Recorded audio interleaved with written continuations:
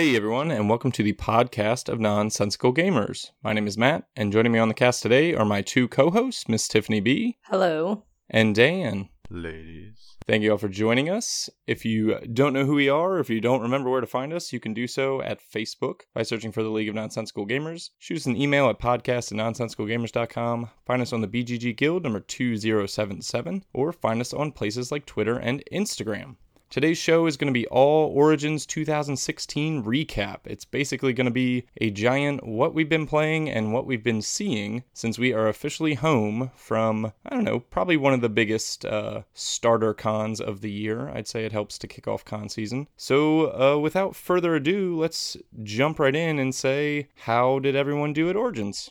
Go ahead, Tiff.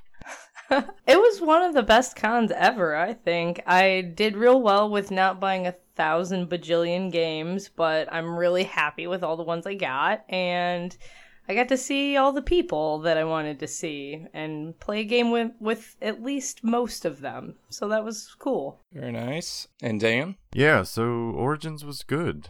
We got in, Wednesday? I guess Wednesday midday-ish, I guess maybe around 3. So that's not midday, that's more than midday, but who's counting? I had Cracker Barrel, which was awesome, so I was ready to go. I had my Big League Chew, which is also awesome. Grape, of course, because that's probably, Sour Apple's the best, but we'll talk grape later. I failed at not buying games, but that's okay because I got them all relatively cheaply, which was good. And there were a bunch of the Essen games that I'd had my eye on since, Essen. So it was, I'm okay with it. I got a lot to punch. And some of the games that, I played or watched played that I bought and maybe didn't really seem to interest me. For instance, Guilds of London. I was able to just sell them so that, I could recoup the costs, which was fine. How's that work? You've already sold some of the games that you bought? I sold Guilds of London, which is obviously the new hotness. TMG had 100 copies. Well, let's take that back. TMG had 100 copies when they got there on Tuesday. There weren't 100 copies for people to buy, I guess, due to certain connections of other people, etc., etc. So I ran to the booth first and grabbed one, knowing that they were going to be even more limited, because they even tweeted or said something on a video that I think Matt had mentioned that they would probably be sold out before they even opened it to the public, which that's kind of silly in my opinion, but I guess I understand it. If you're going to have reviewers buying the game and talking about it, then that's even better. Yeah, that's a different story. But yeah, I sold Guilds of London. The people I talked to, some people whose opinions I trust, it gave me a good rundown of the game itself. Key theme I heard from people that it can be very aggressive, and that's not really my style, especially not in a Euro game. Obviously, it's area control to a certain degree. I also heard mentioned, which was a big turnoff, that the iconography is on the level of Race for the Galaxy. They have a cheat sheet, which is front and back full of every symbol and card in the game, but it's literally full. It's both sides of the sheet. So that was kind of a turnoff. At least for the con, it was. I didn't want to learn it, but like I said, some people, bucked up and learned it and played it, and I asked them questions and their opinions, and I made the decision to sell it. And I figure if it turns out to be the wrong decision, I can just pick it up in a couple months. I had 12 other games that I picked up, I think, or 10, something like that. So I'm not at a loss for games. Fair enough. Makes a lot of sense. So let's chat. Let's start by saying, how do we feel about the convention in general? Now, you and Tiff obviously have much more convention-going experience than I, but I have been to Origins a few times, so I can compare it to itself. What did you guys think about the space, the open gaming, the vendors, things like that? Well, it was a little bit different this year. They had some construction going on, so things were set up just a little bit different in the open gaming hall. I didn't notice any super big lack of tables during the day, although there were a lot of people kind of worried about that. I thought it was fine. The lines were long as per usual for registration. Dan, didn't you say that their computers updated to Windows 10 the night before registration was supposed to start? One of the guys from our local shop who's pretty well connected within Origins and stuff, he helps like design their T-shirts, and he sits on, I think he sits on the Gamma committee, which Gamma running Origins. Yeah, he had mentioned that the night before that their computers automatically switched to Windows 10, and I think it did something with the registration system. I don't know if it hurt it too bad because, you know, you were able to register, but I guess maybe it caught them off guard and they probably had to patch it or fix something. Yeah, I was able, I mean, the line was long, but I was able to get through pretty quickly, so I'm not really complaining about Origins as a whole. It seemed just about normal. The only thing that has popped up in Origins the last couple of years that is a little irritating is that they close the hall down at 1 a.m., and I'll apologize for my voice. It's I'm losing it. But the boardroom that Cabs has with their board game library used to be off in a separate room. So open gaming was open all night long, like 24 hours.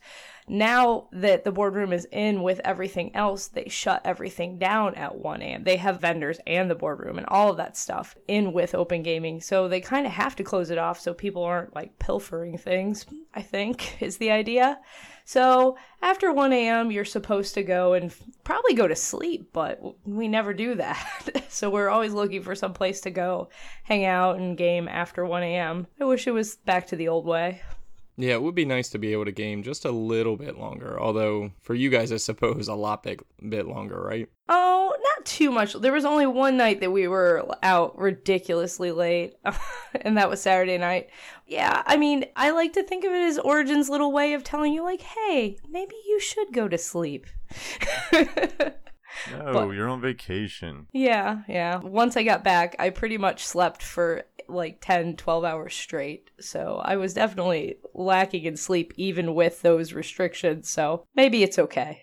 Well, but here's the thing. So 1 a.m., okay, that's a reasonable thing. But if you think about it in terms of games, at least, you know, someone like myself who likes to play the heavier, longer games, that basically restricted me to playing those games before probably about 10:30. Because by the time you get in a teach and get the game rolling, you know, 1 o'clock could come quick. And if you're playing a 90-minute, you know, a 90 to 120-minute game, that means you have to start the game at 11. So by doing that, you know, you get finished a game at like 9:30, you're like, oh, what do you want to start? You kind of have to, like, it completely shifts what you can get in, because like what happened to us on Thursday night. Thursday night, we started a game of Mombasa, and by the time I got teaching and we got started, it was like 11:45, and we got like a couple turns in and they started kicking us out, and we didn't get to finish the game, so we had to start all over Saturday morning with a new game, because we were all enjoying the game and we wanted to play the game to, you know, the peak of it. By peak, I mean end. It definitely forces you to plan a little bit differently, and I still haven't adjusted to that. And plus, you can go find other places to hang out. Like, the Bar on 2 isn't super crowded at 1 a.m., like most nights, Saturday probably being the exclusion to that. But the places that you can go and game afterwards don't have the table space to play those larger type games, because you're talking about bars. Some hotels have okay lobbies to hang out in, but generally your gaming is effectively done at 1 a.m. because of it. Yeah, which fortunately helps to facilitate those great social con games, right? Which we'll get into the highlights of those a little bit later. For sure. So it sounds like Columbus is still awesome. Good food. No one had any issues with hotels or places to stay or park or things like that. It seemed like everyone meaning the people that we encountered, had a pretty smooth trip. Yeah, it went okay. And we had like our gay pride parade on Saturday, and I thought that would really mess some people up, but I didn't hear anybody complain about it, so. Yeah, Kel actually forewent gaming for a few hours and went out and just took part in Pride and had some fun that way. So I guess we need to talk about games then. Let's talk a little bit about what we've been playing or what we've been seeing, since it turns out that Origins 2016 was, like last year, a big old demo con for Kickstarter and Gen Con previews. Yeah, I wish more publishers would actually release games for Origins. I think it's big enough to justify it, but maybe that's just like my perception as someone kind of outside of like the business aspect of it. Sales don't really seem to be off the wall for anyone. There were some games that sold out, but it's not like the huge consumer fest that Gen Con is, so maybe that's unreasonable. Anyway, should I start talking about which games I bought? Yeah, go ahead and don't give me a super good one or a super bad one. Give me some of your medium picks here, Tiff. Well, oh, geez, that's tough. Unless they were all amazing or bad. I don't really buy bad games. You want me to give you maybe like a surprising one? Yeah, sure. Let's do Okay. that. Let's do a little sleeper hit. Someone recommended that I pick up Taste of Poland, which is a tiny little card game that they were selling at the Cool Stuff Inc. booth, and it was with all the Essen stuff, obviously very European. But I'm pretty happy with it. I only got to play it 2 players. It plays 2 to 5, and it plays a little bit differently with 2. But the gist of it is that there's an active player who plays out a card. It has a recipe using symbols on it, and then the other players quickly try to put together those ingredients and play them out as quickly as possible and get that card kind of as points. And you go through this, it's order fulfillment kind of a thing, but it has a speed element. And at the end, you look at all your cards and you put together meals. The cards have a lot of symbols on them, but if you have a soup, an entree, and a dessert, they give you an extra point. So it's kind of just like a cute little theme of putting together recipes. And I'm really glad I picked it up for $7. It was well worth it. Yeah, this seemed to be the hipster hit of the con. Most definitely. At least among the hipster gamers that are Tiff and Matt Wolf and that whole group. Yeah, they found it first. Chris Kopak is the one who recommended it to me, and he's really good with picking out great filler games. So that was cool. I've been to Poland. There's not much to taste there. The recipes didn't look all that appetizing. There's the good old bread and water soup they had. So, and the pictures have kind of like realistic depictions of the recipes that you're making. So the card art is interesting. It's just quirky. It's right up my alley. It was pretty cool that Cool Stuff had that kind of Essen section. Definitely. They were all discounted as well, at least on the last day, an extra 20% off. I mean, they weren't all great hits. I don't think that people were rushing to get them all, but it was nice to see some variety, some games that weren't necessarily on everyone's radar available outside of the publisher booths. So Dan, let's go ahead and talk about something that you played or bought or demoed or stared at longingly. I didn't play anything that I bought, actually, to be honest with you, because they were all of the heavier variety and quite intimidating to learn at a convention. So these are ones I need to curl up with a candle and sit down, have a little spiritual punch out, and then read the rules. So, but I talked about Mombasa. That game is still phenomenal. I like that game a lot. If you haven't played Mombasa, go play it, please. What about Dynasties? Didn't you play that? Dynasties. Yeah, we can talk Dynasties. So I played Dynasties something German. This is the new Matthias Kramer, so my boy. And this game has a rather unusual theme and some interestingly thematic mechanics within that theme. So the theme is you are like you're trying to like marry off these princess or duchesses and princes within the different countries of Europe, and you're trying to establish that. But what's cool about that is when you like marry a duchess and a prince, you know, you and that player get to take the dowry, and a dowry is basically like utilizes an I split you choose mechanic using some dice. So you're going to roll these dowry dice. The person who is there's 2 spaces on each country, the large space and the small space. The beauty of this game is that there is some theme within the mechanics, but then other things are not thematic at all. Like the resources are just called blue blocks, black blocks, white blocks. So I immediately fell in love with that aspect of the game. But so on each space there's a larger size space and a smaller size space, and whoever places on the smaller size space, which on some countries would be a duchess, or on the other places would be the prince, so that you have that balance. There's no kind of sexism or anything along those lines. They get to split the dice, and then the person on the large space gets to choose first. So interesting mechanic to stick in a Euro game. It was kind of fun. It led to a couple of interesting decisions, a couple of laughs, but the overall gist, how you're taking your actions, is you're just playing cards. You're dealt a hand of X cards. I think it was 4 in a 4-player game, or 5, something along those lines. And on each card there's three actions you can take. So basically you just play a card, you take one of those 3 actions, and you pass. It's a very simple game mechanically speaking. There was a couple of other, the trading where you collect your resources. That was another eye split you choose. Like, so you put on the large space of the boat and the small space of the boat, and then you split the resources on the boat and choose. Yeah, overall, I think I liked it. I started out kind of going, oh man. I mean, after last year's craft wagon disaster.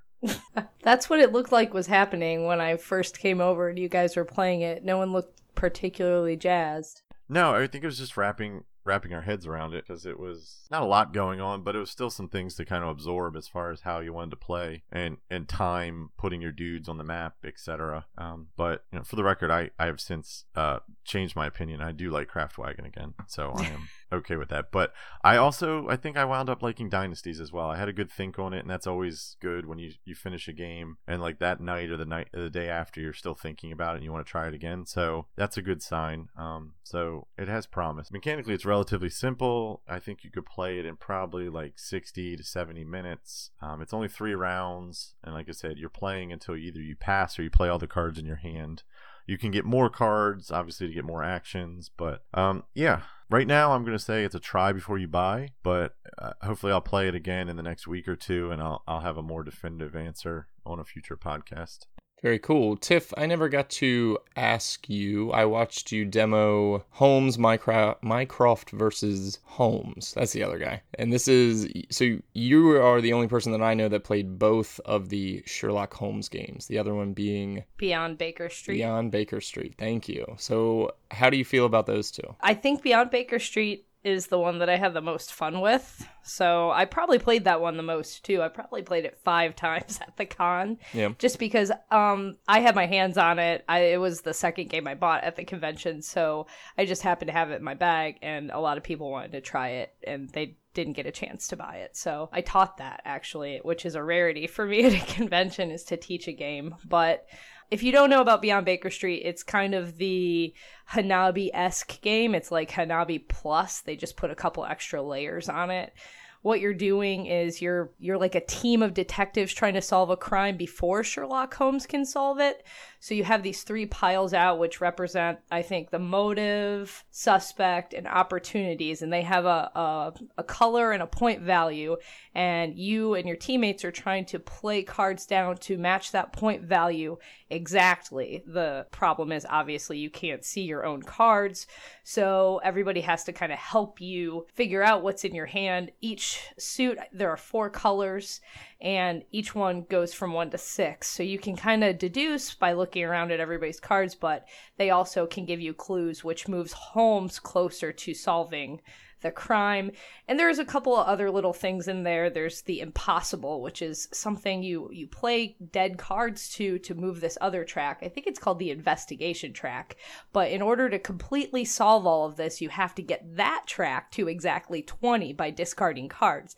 The problem is there's a limit to that impossible that once you pass it will also move Holmes closer to solving the crime. So you have to really plan it out to do well. But I really enjoyed it. It has some player powers mixed in. You don't use those. You shouldn't use those the first time probably, but finally got to use those. And every game can be a little bit different because of that, and because there are different like cases that are harder / easier. The impossible limit is different. Where home start is different. So you can definitely amp up the difficulty as you get better at the game. So I thought it was a really, really good game. What's the mechanism for giving information? You have some, I think, 5 different things you can do on your turn, and one of them is assist another detective. So you can just tell them either what color their cards are or what number their cards are. So it very literally borrows from Hanabi. It's Hanabi with a theme and a couple of little extra things that make it a little bit more gamey-er feeling. Yeah, and the contrast to that is Mycroft versus Holmes, which is a 2-player set collection game that's actually not terribly thematic. And actually the demoer at DeVere said, like, the theme's not really relevant, but basically It's got a little worker placement kind of thing going on, and we all stood around you and watched you demo this with Justin, and then we all bought it. So how'd you feel about that? Well, we all bought it. I mean, I think that speaks to it. I think it's great because 2-player and worker placement don't always work really well. I liked it. It was not what I was expecting because it really didn't have anything to do with that theme at all. No. There are just different character cards that open up as you go. So like your different available actions increase as the game goes by, and then you have kind of a tableau of cards that are available, and you're trying to collect sets of all these different cards. There are 3 3s, 4 4s, 5 5s, blah blah blah, and at the end of the game you collect you look at all your points for your sets. The difference is that if your opponent has cards from that set, you'll subtract his cards from your total for your end game. So you're trying to really collect every card in a set, and there are some ways to steal cards from your opponent, but you're using these different actions, which are different characters from Sherlock Holmes, to collect cards as efficiently as possible. And as the game goes, your options open up a little bit more, and it also gives the game some variability because there were cards that we didn't get to use. But for a 2-player game, I think it's kind of nice because, worker placement isn't always what I think of as a 2-player game, but this does feel worker placement-y, except for the fact that you don't really block each other. You block yourself, kind of, because you can't go back to a card that you went to in the previous round. Yeah, the things that really sold it for me when I was watching, it just looked like simple set collection, but then I was talking to Dan Licata, and what clicked was the idea that you do block yourself, so you can't go to a card that you've already played on, that you have a meeple on, and your meeples don't ever wipe off the board. They stay there and move from person to person. Additionally, for most of the cards, if you and your opponent use them on the same turn, then they get removed, they get flipped over and are no longer available Right. for a round. So you have to balance using things on the same turn as your opponent, which I thought was cool. Yeah, well, we all bought it, so it's good enough. I didn't. You didn't, but everybody that was standing there just about that watched me and Justin, and it's not terribly expensive. I'd like it to be $5 cheaper. It was $25. If it was $20, I'd say don't even hesitate. I guarantee you guys will play it twice. The reason I didn't buy it, and as much as theme doesn't matter to me, I can't have a Sherlock Holmes game with 0 deduction or sleuthing. Like, that just doesn't, you can't do that. That makes no sense. Like, put a different theme on it. Like, you don't need that theme on there. There must have been a lot of people asking, because the first thing he said when we started was, this has no deduction in it. But I'm cool with it. A lot of times, for me, 2-player games come about when we have too many players to play a Euro game.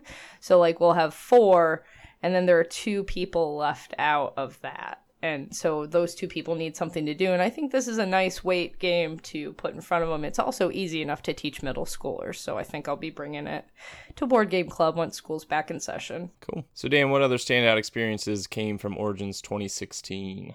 Not much. I didn't play that much, to be honest with you. Looking at my list, I played a bunch of little card games, which, yeah. You played Yokohama. Oh, you want to talk Yokohama? Let's talk Yokohama. That game is ugly. Yes. Holy crap. Ugly and busy as all get out. It's one of the busiest looking games you'll ever see. It is the busiest game you will ever see. I can guarantee that, probably. This game is set up like, think Istanbul on steroids. That is this game. It's in pretty... the setup and in the mechanics. Okay? It takes up a lot of table space. Yeah, this is going to take up an entire 5x3 table easily. And that's not including like your little player area and stuff, which you need to keep separate as well. But so this game is from the designer of Trains, and what else has he designed? A couple of other things. That recent Tricks of the Rail that was on Kickstarter, a bunch of stuff. The guy, he's popular. I can't think of his name, so sorry. Hisashi Hayashi. There it is. There we go. So in this game, you're the president of a company, and you're trying to put your assistants down on the board and move along the path that they create, and then do kind of resource conversion in essence. That's basically the game. So like I said, it's very Istanbul, except he kind of tweaked it so that you have to lay out your assistants and then you can move along them, as opposed to Istanbul, whereas you move and then you lay out your assistants and you have to kind of go back and collect them.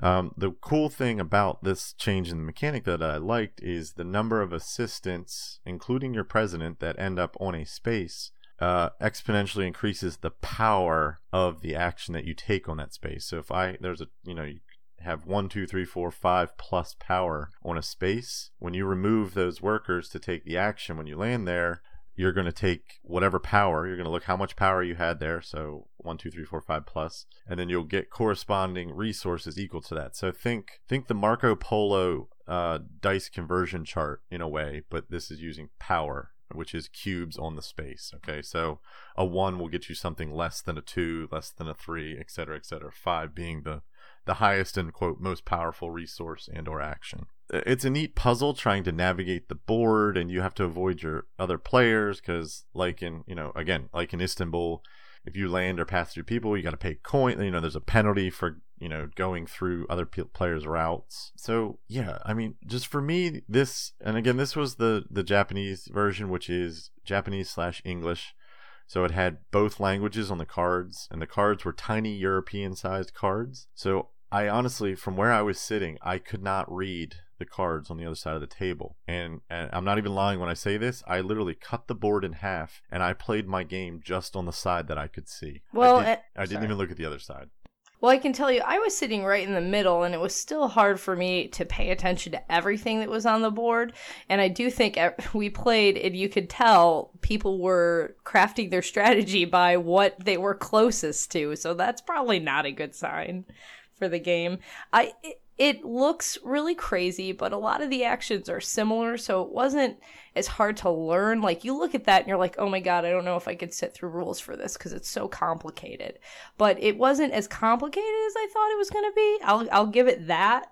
But even though I was in the middle and could read a lot more than probably everybody else, I still had a hard time staying focused because there are a lot of options, and you have to read for a lot of those options what's going on. So yeah, it was mechanically fairly simple. Like I said, you did the same thing every turn, and that just became, the repetition just ingrained it in your head. The problem was just staring at the board. It's like someone vomited Japanese writing and strange graphics onto these little tiles, and like, again, I keep referring to Istanbul, but this game just reminded me completely of Istanbul Plus. Right. Like, instead of Istanbul where the tiles are in rows and columns, this one they had to be staggered. Yeah, it's a pyramid shape. Yeah, it's like a pyramid shape, which just lent even more to the kind of wonkiness of it on my eyes. I don't know if anyone's ever played PI, the Martin Wallace game, but that's kind of how the board was set up, and that kind of you could get here and here based on because of the staggered elements of the different worker spaces. But I liked moving in this better than I like Istanbul. I like that it's reversed the other way, kind of. I like these mechanisms. I just want the game to be pared down a little bit. I don't know if I agree with you on that. I think I like the tightness of the Istanbul actions. Because you're going to run out of workers. In this game, I never got a single worker, even though you could add to the number of workers you had. But I found an efficient path, and I took it over and over and over and over again. And I guess that kind of speaks to somewhat of the balance, because we all did something different, and it just so happened that mine came out on top. But it wasn't that it was better. It's just, honestly, I stayed on my side of the board. I only went between 6 tiles on the whole board, and I just did it over and over and over again, which was kind of fun, but it got kind of repetitive after a while. And I like the idea that I can, next time I play it, I could branch out and try something new, but at the same time I didn't have to, which was kind of interesting as well. So I don't know. So not overwhelmingly exciting. It was okay. Okay. Yeah. I'm firmly, I'd say for most people, I mean, this is going to make a killing on Kickstarter. It's going to be TMG. They're going to do a deluxe version. Hopefully they upgrade the graphic design and art on it, because it's just, like I said, it hurts your eyes. It literally, I had to stand the whole game.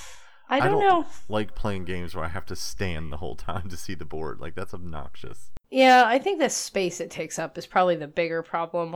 It's really busy. The artwork isn't the worst thing ever. And I know that they're redoing some of the graphic design, and they won't have the Japanese on it. So the text hopefully can be bigger, and that'll help out a whole lot. But yeah, it is a little tough to look at. It's just really the sprawl of it is ridiculous. Yeah.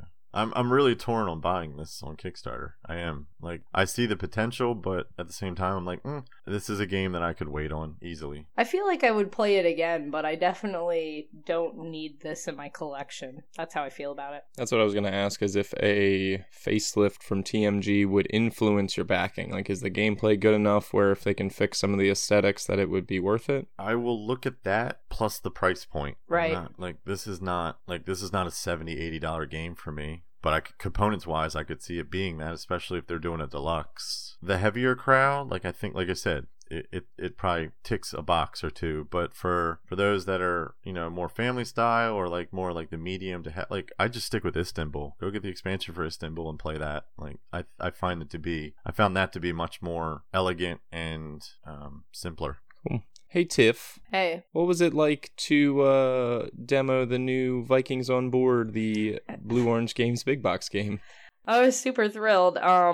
Brandon Parsons, who is the Blue Orange guy, had a few copies, and he was kind enough to give me one to review, so I'll probably be talking about that or put it on a Blender segment at some point because I really liked it. It's got amazing table appeal. It has these 3D cardboard Viking ships, think Colt Express style, except for they're all put together for you ahead of time, which was outstanding because okay, nice. Putting Colt Express together really stressed me out. As someone who likes to have pristine games, I'm like, I need to jam this in here, but I don't want to. So it was nice. They're all put together, and they're awesome little Viking plastic dudes that you play with, but it's kind of a really simple worker placement kind of thing. There's a track that you have with all the available actions, and they allow you to move your Vikings in different places, and the ships are in little segments. So they can allow you to like move your switch segments around and things like that. And your whole goal is to sail these ships across the board and get the treasures or goods that are on them. So there are a few different kinds of goods, so there's even an action to increase the value of the goods. But I feel like I'm not doing a really great job explaining it because I learned it late at night. But you put down your Vikings. You have, I don't even remember how many. And then you take the actions. One of the actions lets you control which boat launches. So that's an extremely powerful action. And the thing about it is, depending on how powerful the actions you're taking, it will determine your player order for the next round. So if I'm taking all the really powerful actions, that means my opponents will all go before me, because when you follow through that track, the easier actions are first, and that's who goes first. It goes right down the track in order. So the most powerful actions are at the end. So if you do all of them in one turn, then that means Brandon will go 1,000 times before you, and you'll be sad. I mean, that means your opponents. You can tell I learned that lesson the hard way. But, I mean, it was really fun. Just kind of, it's thinkier than I thought it would be. Because when you think of Blue Orange games, I mean, these are all family-friendly games. And I know that this is them branching out into kind of like more gamery style game. And this definitely does that.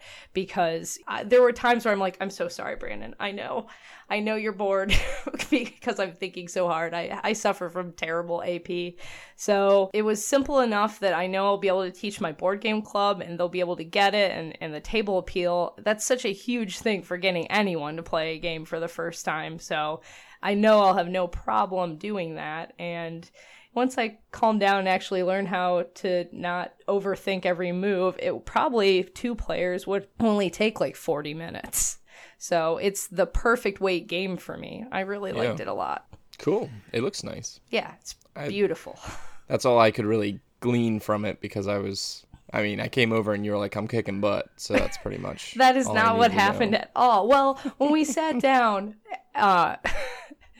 Brandon took his first action, which was to control which boat. Like, you get to choose which one moves, which means if you're set up in a really good position at the end of the round, you're going to choose the one that is best for you. So the whole game is once someone chooses that, then you're trying to make their position on every ship be terrible. So interesting. He put his guy down. He goes, I'm taking this because I play to win. And I'm like, oh, no. I'm in It's trouble. happening. And it came down to a tie at the end. I thought he was killing me the whole time. It came down Yeah. to a tie, and I won in the tiebreaker. Wow. So if you want to see Brandon's face when he loses to a tiebreaker, I tweeted a nice picture about it. Solid. Yeah, Not gloating at all. I have to gloat. It was it really turned around my confidence for the rest of the con. Yeah. Well, there's two very interesting experiences that I need to hear about. One of which involves Tiff and some snails, but I'm gonna wait on that one because I need to know, Dan, what you thought about Tyrants of the Underdark, because our fans clearly need to know why in the world you were playing a D&D themed deck building game. I don't know why I did. Strange things happen in Origins. Strange things happen. Yeah. No, Dan Patrice, our buddy from the Geek All Stars, asked if I'd play with him, and I did. I didn't realize that a demo, I guess demos, because I don't demo a lot, to be honest with you, at least like at the booths and stuff. I usually demo after hours or something like that when it's more calm and peaceful. But I didn't realize demos at the booths are now like full games for some time, for some of them. Yeah. Yeah, well, I got roped into a full game. So this game, Tyrants of the Underwear, or whatever it was. I don't know Underwear. what it was. Yes, Tyrants of the Underwear. Tyrants of your Underwear. Yeah, that sounds. Yeah, I don't know what that sounds like. I I'll don't have let any. that one go. There's only one tyrant in my underwear. Heyo. Okay. How about the game, Dan? How was that game that you played? Well, I'd rather talk about my underwear, but no, I'm kidding. Clearly. That's how much I liked it. No, it was okay. It was a deck builder. I think it was Gale Force 9 put this out. Yep. And it has to do with, I think it's based off a book or something. I'm not sure. I'm not versed in my D&D lore or the D&D universe. But it had to do with like the drow and some other, I know those are like elves with really bad tans. That's all I know. Precisely. Yeah, but really cool white hair. Yeah, so it was a deck builder, and it had, I believe it was designed by the same group that did Lords of Waterdeep. So that's kind of where I was like, all right, we'll try it, because Lords of Waterdeep is a pretty solid game, as Tiff will attest to, since she plays it every waking hour of every waking day. You just reminded me I have a turn to take. Damn it. Yeah, we'll go do that while I'm talking about this game, because you can miss it. It was okay. It was a deck builder, but it had a board. And if I'm going to pick a deck builder to play, I like when it's an element of the game, not the entire game. So, you know, again, it had the board and it had area control on the board. So you're trying to like put your little dudes out on the board, and you can go. There's adjacency rules. So think like trains where you can only go like adjacent to your own pieces. And you're trying to area control certain cities on the board. And there was, yeah, it was a deck builder, but I guess I'll so point out painful. For me, I've gotten to the point like deck builders, unless it's like a small piece like Rococo or something where I don't have to shuffle every 5 minutes. I just want to play them on an app. I find that's like the best median for a deck builder now for my brain and my kind of attention span. Like I don't want to sit there and shuffle every 2 turns. Like that gets on my nerves. But I digress. So let's talk about some of the things that made this different from other deck builders. So there was a couple of interesting mechanics. First, out of the box, there's like 4 factions, and you play with 2 of them. Okay, so you're going to play with 2 decks and combine them to make the one buy deck. Within there was a couple of, your basic keywords. Everything was kind of similar. Like you had influence, I think it was called, and soldiers or something along those lines. So those let you buy. And then the soldier resource allowed you to put guys out on the board, or move guys, or attack opponents that were adjacent to you. So there's that. Then there was this interesting action. This was probably my favorite part of the game, so to speak, because it was just another added layer to a deck builder. And it's called the promotion action. So you basically, when you played this action, it allowed you to take one of the cards that you had played that turn and put it to the side under this little thing, which was called your circle of influence. So you've been promoted thematically to the inner circle, so to speak. And how that worked was on each card there was 2 values. There was a value for if the card was in your deck, and there was a value for if it was in your circle of influence. And the value for the circle of influence was much greater than the value that if it just remained in your deck, which was usually like 1 point, similar to a very a typical deck builder where you get something, score something like that. So I thought that was cool because it gave you that kind of strategy to work out, okay, this card's no longer useful in my deck, so it was just a way to cull your own deck, but cull it to your benefit. So I thought that was interesting.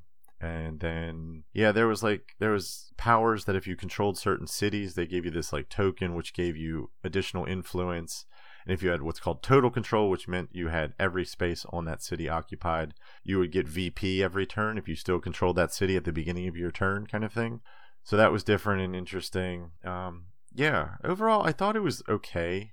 My biggest complaint about the game, because it worked, it was it was a deck builder, it was solid mechanically.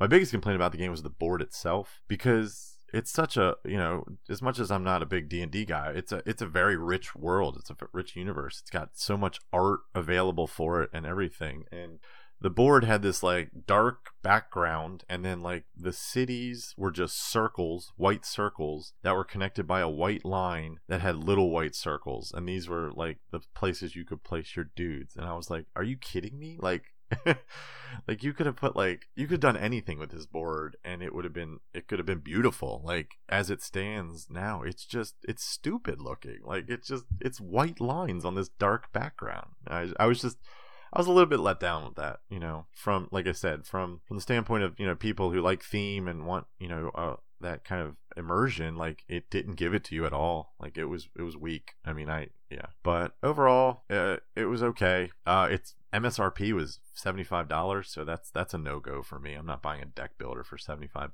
but jeez. It did have a bit of plastic in it, and like I said, 4 factions that you could play intermix. So I guess I can understand it, but it's not, for me, it's not a $75 game play wise.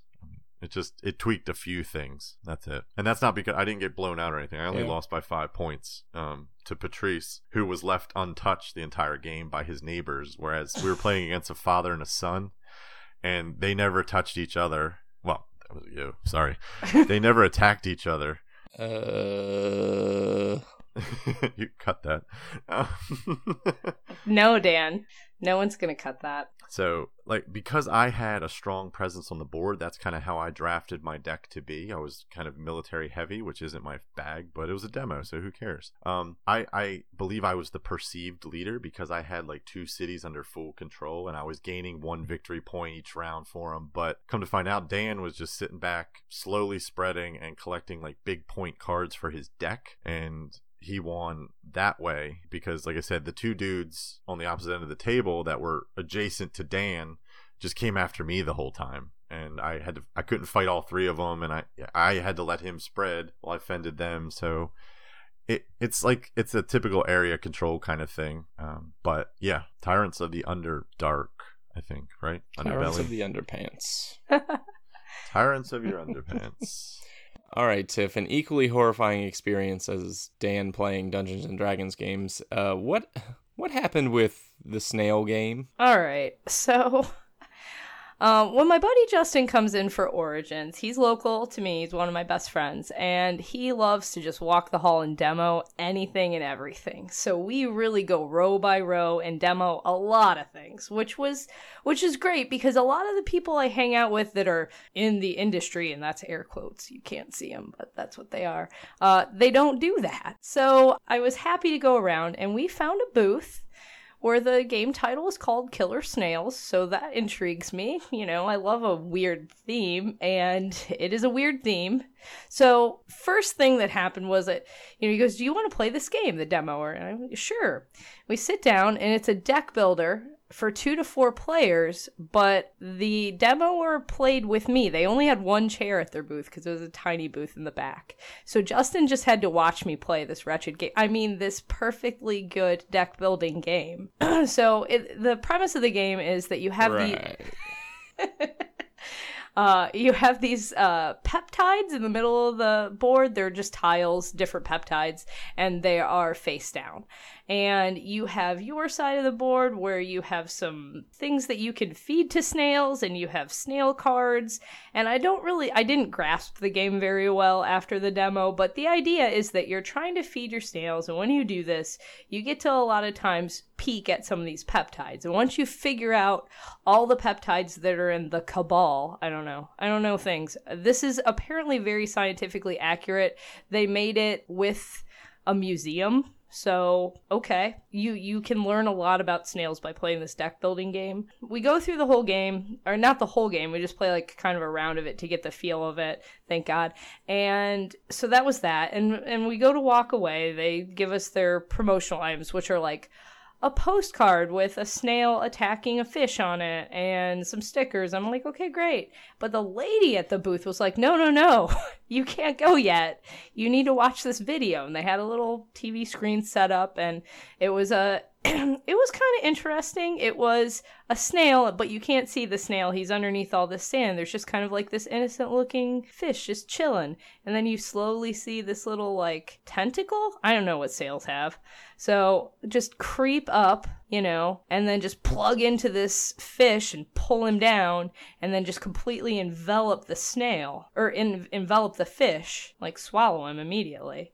So I'm like, okay, cool. I didn't know snails were vicious. I've learned now. And then we try to leave again. She's like, no. You have to watch the second video.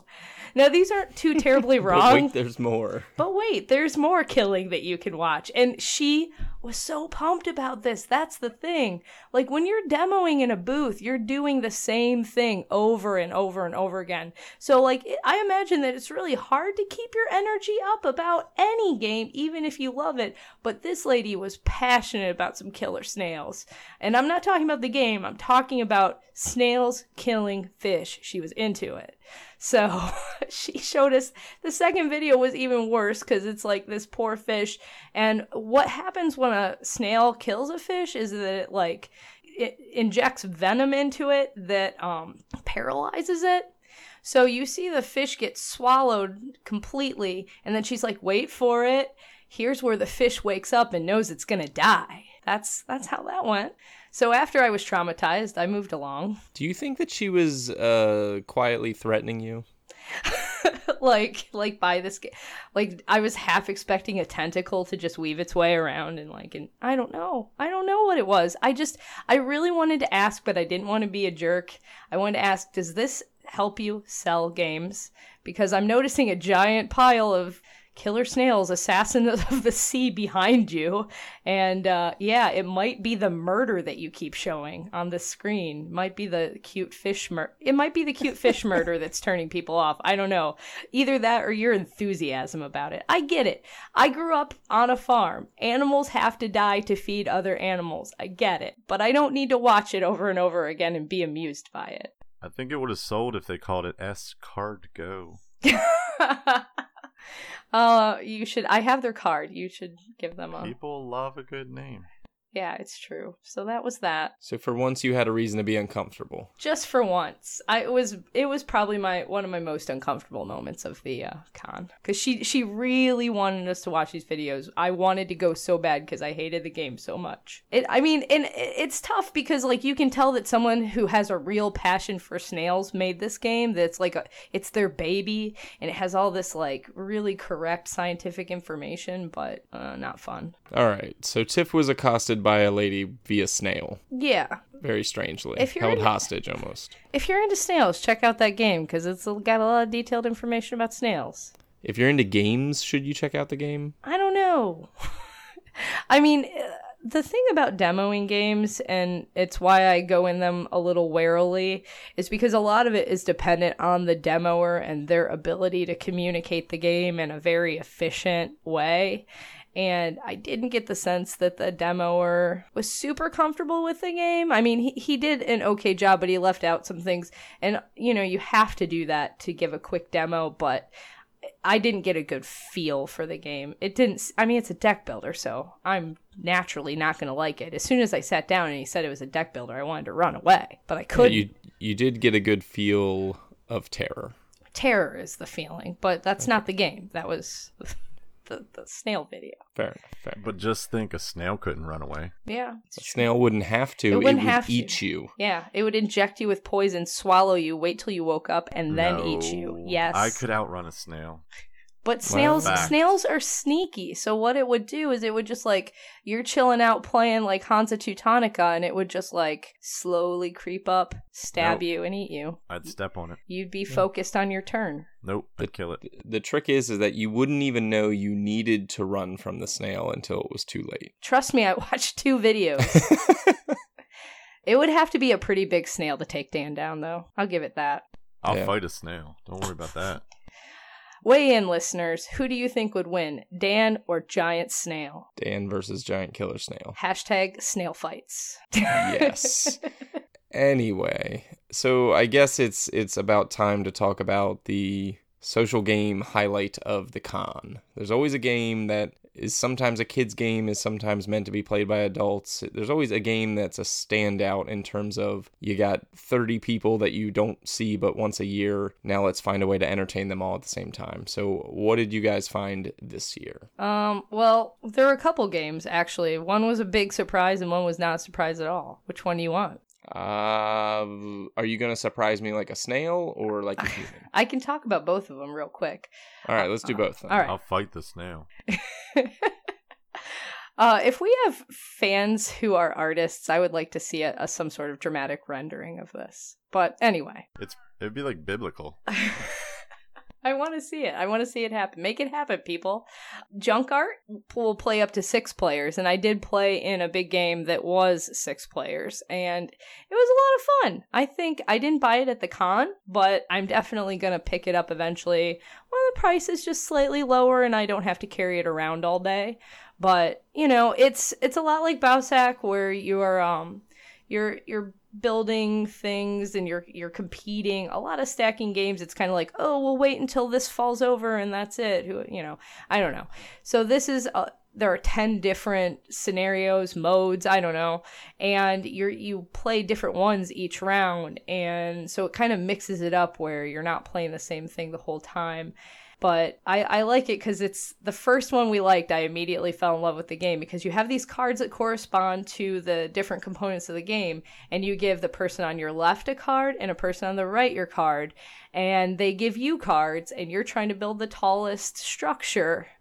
So you're like trying to screw each other over so bad, and it's like hilarious what they're trying to give you, and if you can make it work, and it really makes you do very daring stacking. And a lot of the problem with, at least in the past, my adult groups, they won't do risky stacking things when we play, animal upon animal. They'll do the safe bet, and that makes a stacking game really boring. So this game kind of makes that impossible to do and just makes it fun to screw over your friends. So don't bump the table, though. Just make sure your table is really secure and no one is anywhere near it. So many delicate structures going at one time. Yeah, so that was a good one. And the other one was Dead Last by Smirk and Dagger Games. Yeah. Chris Kirkman was talking about buying this. He was just telling us like what was on his list, and he was like, Dead Last, and I was like, dead wrong. That I will never play that game. It is a piece of crap.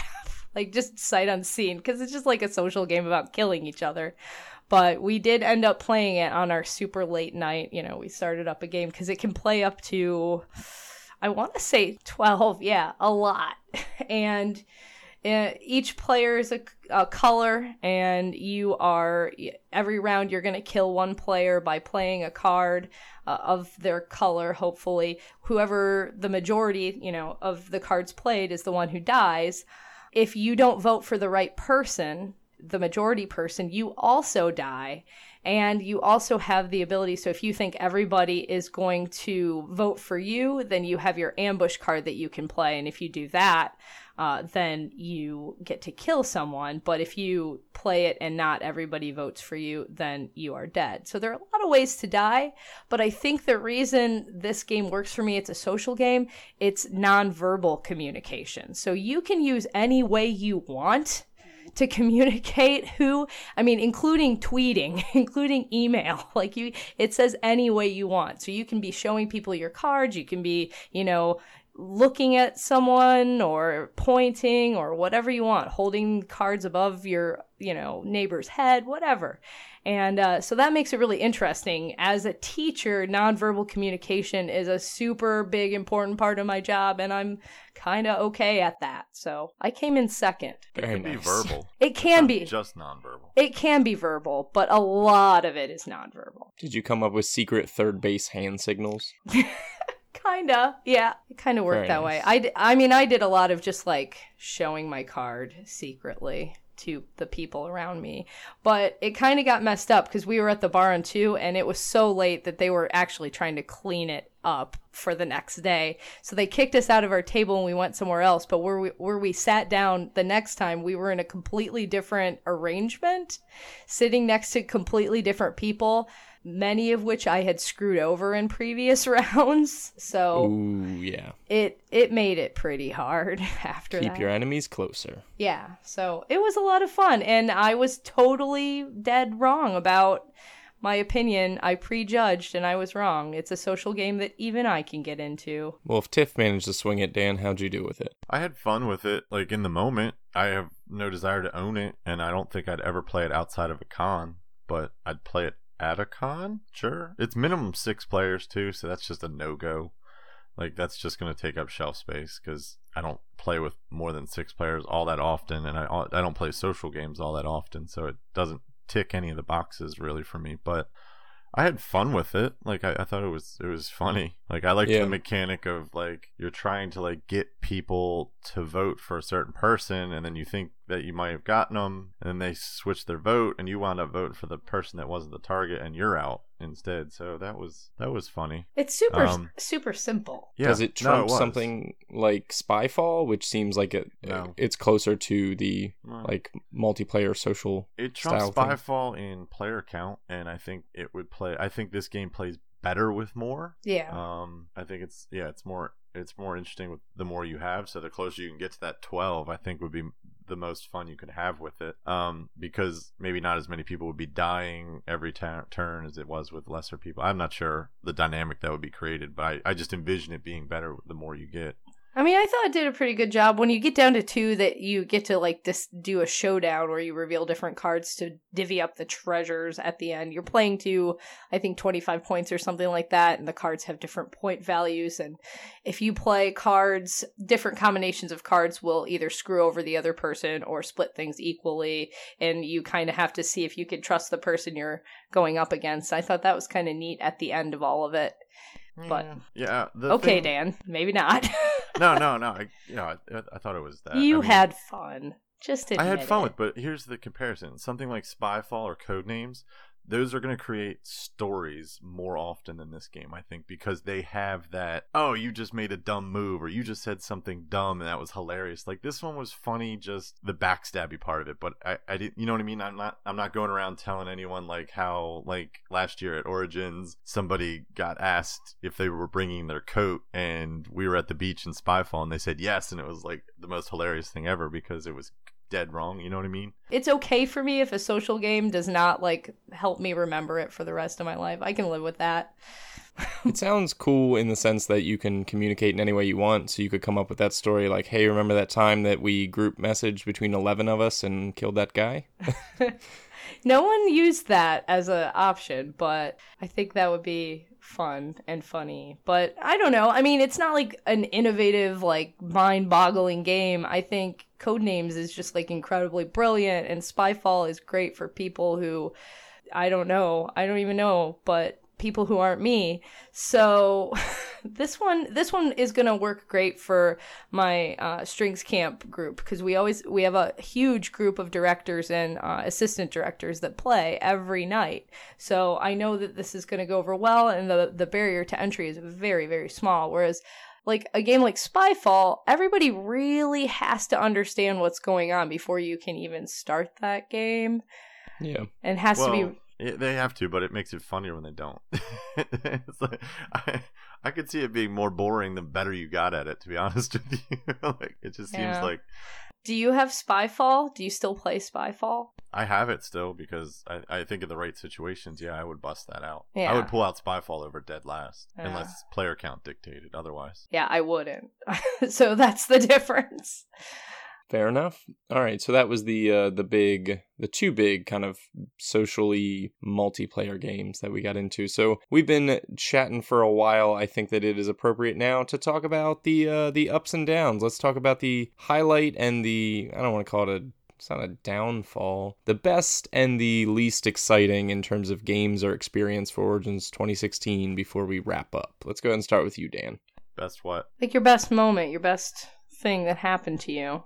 Best Doesn't have to moment be a is game. Always just seeing people I don't see all year. That's always nice. I guess the thrill of running through the con, getting games you want, which for Origins isn't really there, but I had a couple of moments. I mean, all the new hotness I mainly picked up from Matt. I didn't really get anything new myself except for Guilds of London. And I talked about that earlier. So for me, it was just about the bargain, the hunt. I thought that was exciting. I just kind of like going around to the different booths and seeing what I can get. And I talked the cool stuff guys down on a couple of games, which was nice. And did you? Nice. yeah, I got Signori and Nippon for $30 a piece. Jeez. Which is pretty awesome. I didn't know you could deal. bargain with those guys. Well, they didn't have them. They were putting their Essen releases on sale the last day, 20% off, and I don't know, like I could see like someone who wasn't, I guess, as informed as we are, not knowing that Nippon and Signori were Essen related releases, and there was a couple other games that they had marked that were Essen related, and I just mentioned it to the guys, and he was like, yeah, all right, I see your point. We'll give it to you. So I was like, yeah. Nice. So yeah, I got those, and I got a bunch of games that I was like looking for at some point. I think I checked off a lot of my on the trade list, and I got them for relatively good prices. I finally got my hands on Arkwright, which was fun. Well, not fun, but it was nice to have it finally. Which was heavy. It was very heavy. Yeah, the first day of the con was miserable because we're carrying around Matt's junk art. I'm carrying around Deluvia Project and Arkwright, which weigh about 19 pounds combined. I got the Grizzled expansion, which I was very happy about. Cool. And your arms looked great by the end of the con. Oh yeah.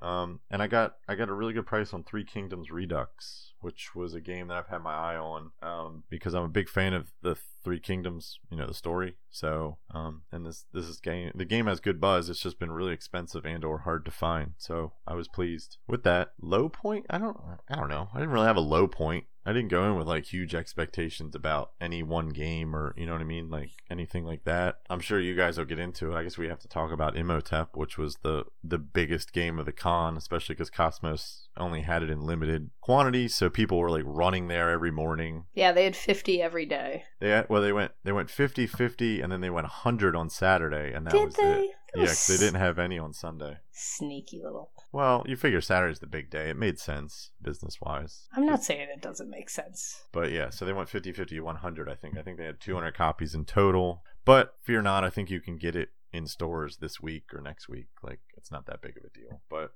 we can. Do you want to talk about that now, or you want to wait? No, we can talk about it now, because I'd say, like, I was kind of hoping that Imhotep would surprise me by, like, how amazing it is, because, it is a Spiel nominee, so all those games are usually pretty solid, and I'll give it that. It's very solid, but when I watched a review of it, I thought, oh, this looks pretty vanilla. And, I mean, gateway games kind of are that a lot of times, but, there are 3D aspects to it, and, the movie The Boats Around is a little different. So I thought, okay, maybe there's something that you just have to play it to feel, special about it. And once we only played it once, I'll give you that. I only played it once, but I didn't come away with it thinking like, oh my God, this is incredible. There are B-sides to the tiles that change things up, and I did hear a couple of people say that they weren't impressed the first time they played it, but as they played it more and more, it got more interesting. So, maybe with multiple plays, it will get better. But I was just a tiny bit disappointed with that one, because it was one of two games on my list that I was going to buy. So yeah, that seemed to be the consensus. Not a lot of people were terribly enthused about it. It's got great chunky cubes. They're like big cubes. So I thought that was pretty cool. That was a surprise. I didn't realize that they were big cubes.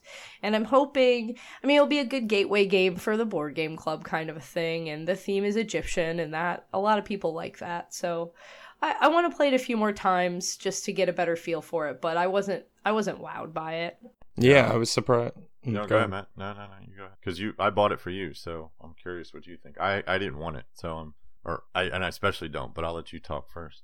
I only played it once. Apparently, we played one small rule wrong in terms of like the point of the game is you have a colored set of cubes. You load the cubes onto boats, you deliver the boats to different locations, and those cubes are unloaded and scored in a variety of different ways, 5 to be specific. And the rule that we played wrong was that you had to load your boat front to back, which is not correct. You can actually load your boat however you want. Oh. It just gets unloaded front to back. So you can actually game the system that way a little bit in terms of you don't always want to... The way the scoring works out in different locations, you don't always want to be like the first one off the boat. So you don't have to be. You can actually load it the way you want it, which is cool. I think that adds a tiny layer. I think we may have played it wrong too, because I don't... We did. Okay. I think a lot of people played that rule wrong from like surfing Twitter. At least a lot of people that, because we were taught by someone else and that person had played with other people, stuff like that. And it's a small change. I think it adds a small little bit of additional strategy to it, but I don't know that it really changes the for it. It doesn't impact your kind of fondness of the game, but it does impact the decision-making process. It's like, oh, okay, I had more control than maybe you would have thought. It adds a little bit more depth, probably. Yeah. I think that I was one of the few people that I spoke with that really enjoyed the game. I thought that the game was perfectly fine for what it was in terms of not a family. I don't think that it's necessarily a family style game. I think that in terms of targeting like a wide range of ages and theme wise, but I do think that it's a nice entry level game. Makes sense that it's up there with Karuba and Codenames. I think that it is more of a interactive game than Karuba, because Karuba has basically no interaction other than the race. Imhotep is a little bit meaner in that you can mess with people a bit more in terms of scoring and try to block them, try to send their boats to the wrong places, things like that. So I like that interaction because it's not overly aggressive, but it is disruptive, and you feel like you're playing with people at the table, as opposed to Karuba, which is like, it's neat to see the end product, but during the game, you're not really paying any attention to anyone. So I think that's a difference there. Codenames is Codenames. Like, I don't really feel like it fits in with the other two. I think that if it wins, it'll win on hype. I think that Imhotep, having played all 3 games, is probably the most interesting game system, while Karuba is probably the most family-friendly, if you're looking at what's the German family-friendly game. But Codenames is bonkers innovative. What are you talking about? Yeah, I wouldn't say that. He just took words and made an amazing game out of it. No. Did I say it wasn't innovative? No, you said it would win on hype. You said win on hype, and then you said Imhotep was the most innovative game system. I think it's the most interesting game system. I think that it's got the most kind of chunky, meaty decision-making processes. I think that it's got the most kind of diversity of mechanisms involved. I think that Codenames is a party word game. Now, it's ingenious. I'm not denying that. But when we're looking at what is the family game, German family game of the year, Codenames to me is still a large group party game to some extent. It's on every German player's shelf. I'm just giving an opinion. No, that's fine. I'm countering the opinion, that's all. Well, and I think it doesn't look very German. I think Imhotep feels the most German, if that's a thing.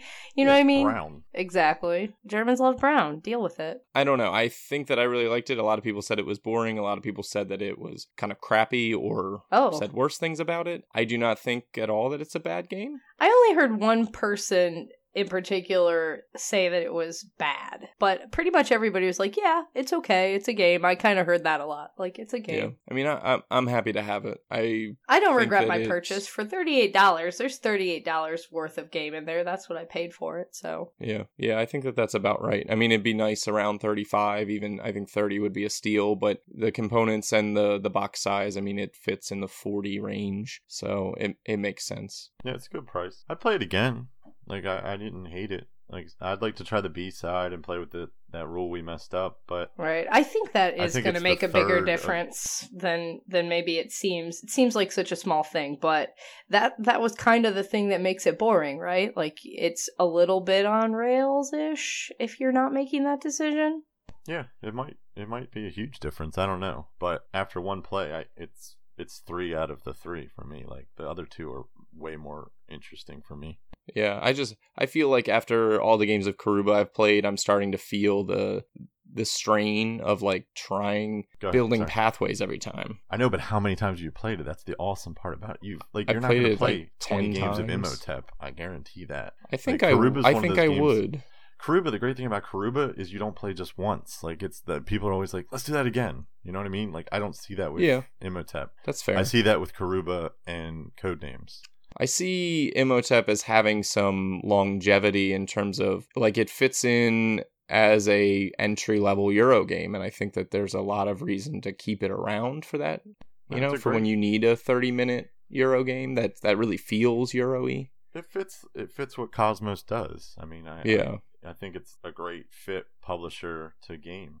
And that line kind of resonates with me anyway. Sorry, go ahead. No, it's fine. I mean, it's great for what I like. You know what I mean? A shorter Euro game is always welcome in my collection.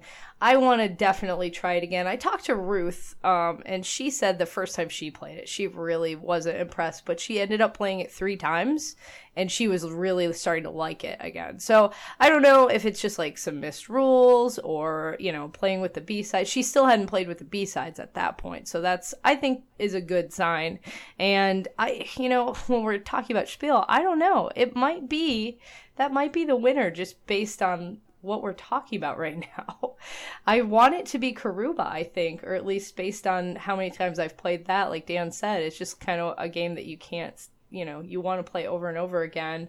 I think Codenames looks too American, and it is a party game, so it might go the way of Concept, where, it's a worthy nomination, but not really what they do. So I think Imhotep has a good chance. I think I understand why it was nominated. Yeah. At the very least, I can say that. Yeah, I agree with that. I don't hate on that. I think I'd put Adventureland above it still. Yeah. Looking at the 3 games, I just feel like Adventureland's probably too heavy. I guess. I'm curious. I don't think it really is, but I think that when you compare it, it's a little more heavy. I'm curious what kind of emergent features came about by playing the game multiple times that weren't there on the first game, other than, like, I guess slightly more understanding of the interaction between everyone. But yeah, maybe it's such a simple game. Like, I don't see what was hiding, but maybe I don't know. I mean, I'm planning on playing it again this Thursday with my group. We're finally getting our game nights back up and running, so I'll let you know if anything new, and by playing that new rule, if that changes it for me. Yeah. I hope so. All right, Tiff, give me a high, and if you have one, give me a low. If not, that's great. Well, and then we'll wrap this show up. I think Imhotep was kind of, I hate to say it, like, it's not the lowest low in the world, right? It's like, oh, I was just, like, slightly disappointed. Like, oh, this game didn't blow my mind, but it was a perfectly fine game. That's the low of the con for me. It was Friday, I think. Yeah, that was when Justin was around and we walked the hall and did all the demos. Part of doing that, I ran into a lot of fans of the Blender segments, and even one person from the podcast that recognized me by voice. Yes. Wow. That's you and Dan have been recognized by voice now. Yeah, I'm surprised because I feel like, Matt, you have a pretty distinctive voice. You need to talk more at these cons. But, it was nice getting the recognition, and especially when you create content for free, you really kind of need that extra little, like, yeah, I like what you're doing. So when you sit at your house recording yourself talking about board games, you don't feel like it's for naught. But it was really nice to talk to people. That being said, at the end of that night, I was super tired because talking to people really takes it out of me. So I had kind of like our hotel room was kind of far away, so it's not worth it to like necessarily go and take a nap like you would if your hotel was attached. So I had a couple of hours that night where I just didn't want to play anything, didn't feel like doing anything, didn't want to be around people. So I guess that was sort of a low, but I bounced out of it pretty easily. Saturday night, this is my high, by the way. I played a Solus Euro game, and it was fantastic. We played Hansa Teutonica. It was me and Dan and Matt Riddle and Ben Pinchback and one of their friends. And I didn't know how, like, it was in the evening, and, you know, by Saturday you're just tired. So I was like, oh man, I am really going to suck at this Euro game, and especially they've all played it before.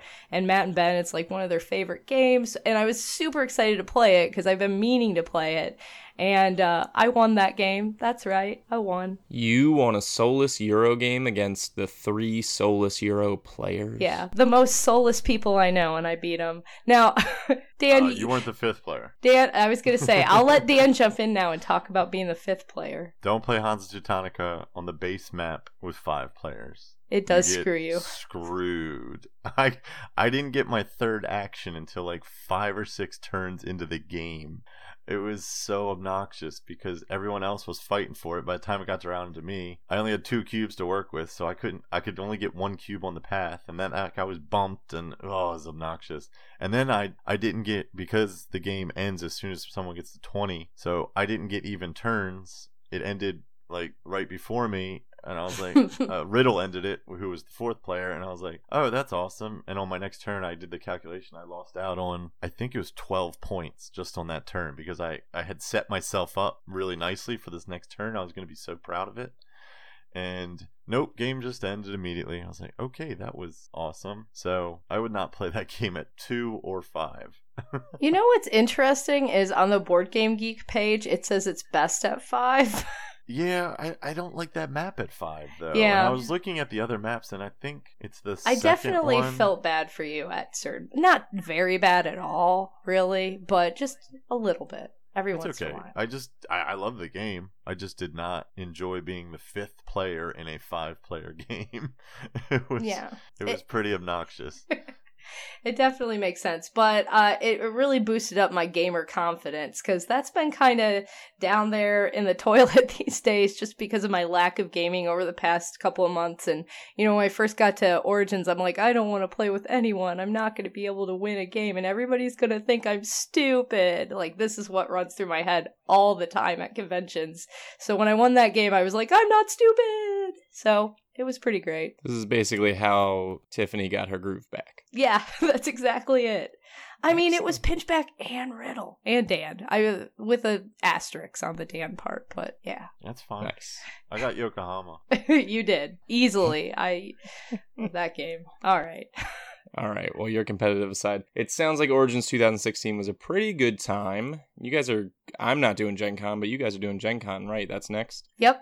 Excellent. So, more cons to come. I think an hour and a half is plenty of time to chat about games, so let's go ahead and wrap this show up. It's been an exciting time chatting about Origins 2016. We thank you for joining us. Remember, if you ever want to chat with us, you can do so on Facebook at the League of Nonsensical Gamers. Shoot us an email at podcast@nonsensicalgamers.com. Find us on the BGG Guild number 2077, or find us on places like Instagram. If you enjoy the show, please leave us iTunes reviews, Stitcher reviews, or Google Play reviews. Everyone's been so kind to us over on those different mediums, and we appreciate the feedback because that helps us improve the show. And it helps people find us. Yes, which is something that we really want to do because, as Tiff described, you know, doing something for free, it, you know, just the, hey, I know who you are's, or really keep us going. I had a long chat with a publisher, smaller publisher. He made a card game, had designed a card game. We had a good time talking, and when I handed in my card, he said, actually, I've heard of you guys. And I was like, oh man, it's all worth it. So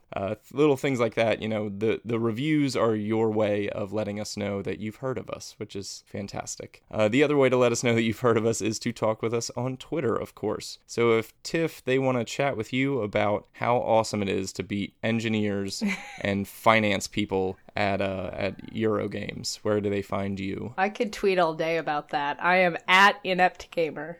And Dan, they want to console you for being the 5th player in your soulless Euro games. Where do they do that? At League Nonsense or at scandalous_nad. Excellent. It won't and you can happen find again, me. Tiff. I'm just feeling it right now, though. It's good. You got 6 weeks to enjoy it. And I will. Because I'm calling it here. Matt, Ben, Tiff, me. 4-player Hansa, Gen Con. Done. Ooh, I'm gonna have to buy it and train on it. Like, we need to do a Rocky style montage of me just playing Hansa every day for the next 6 weeks. And sweating profusely. Yeah, like lifting logs and stuff. Drinking raw eggs while you move your cubes. Yep. Yeah. All right. Well, if you want to find me, you can do that at Cinnamon Bun, spelled phonetically. Thank you all for joining us. We will see you next week for another episode of the podcast of Nonsensical Gamers. Say goodbye. Bye. Toodles.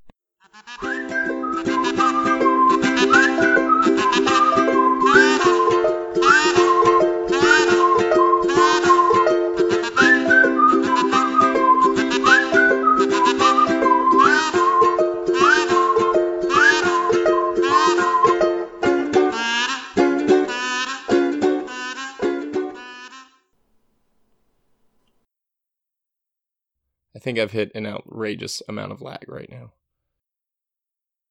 Okay. What do you need to hang up? Do you need... I don't know. I was testing it. I'm about 4 seconds behind. Well, why don't we hang up and call back, keep the recording running? It'll take a second, and it'll probably fix your lag. This is where we hung up the Skype call. Cue elevator music. Alright,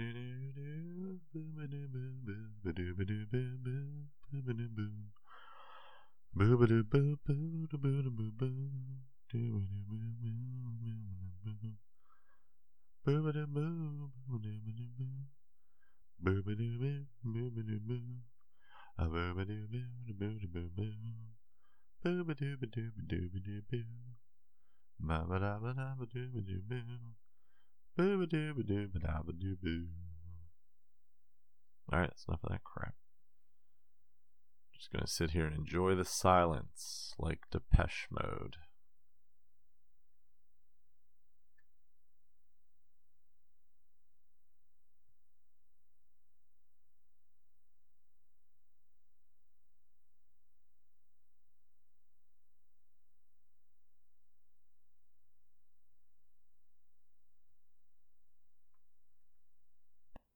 Dan?